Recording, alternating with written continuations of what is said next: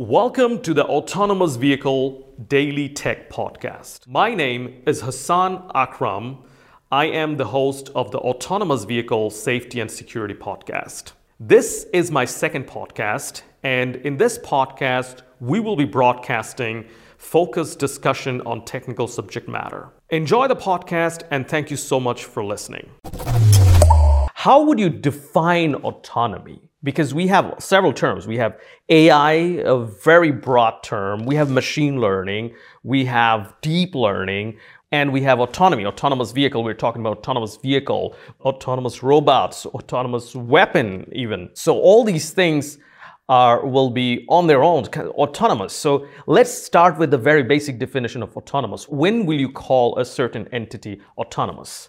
Great question. It's an interesting thought because on the one hand, if you look at even commercial aircraft, if you're going from Frankfurt to San Francisco, probably 90% of the flight time, the pilot is not engaged and the aircraft is flying itself. Is that an autonomous flight?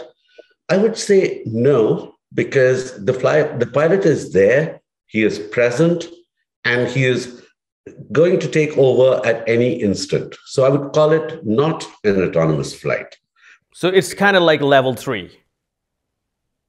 Well, it is like level 3, and it is like level 3.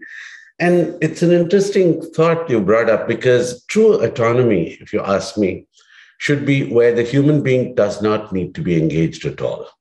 Because that's when the machine can operate without even the supervision of a human being. That is true autonomy. Now, again, that's a shade. The level 3, as you rightly pointed out, is somewhere in between. You have a level 2, which is a driver assist, and a level 4, which is truly autonomous, and there's a gray area in between.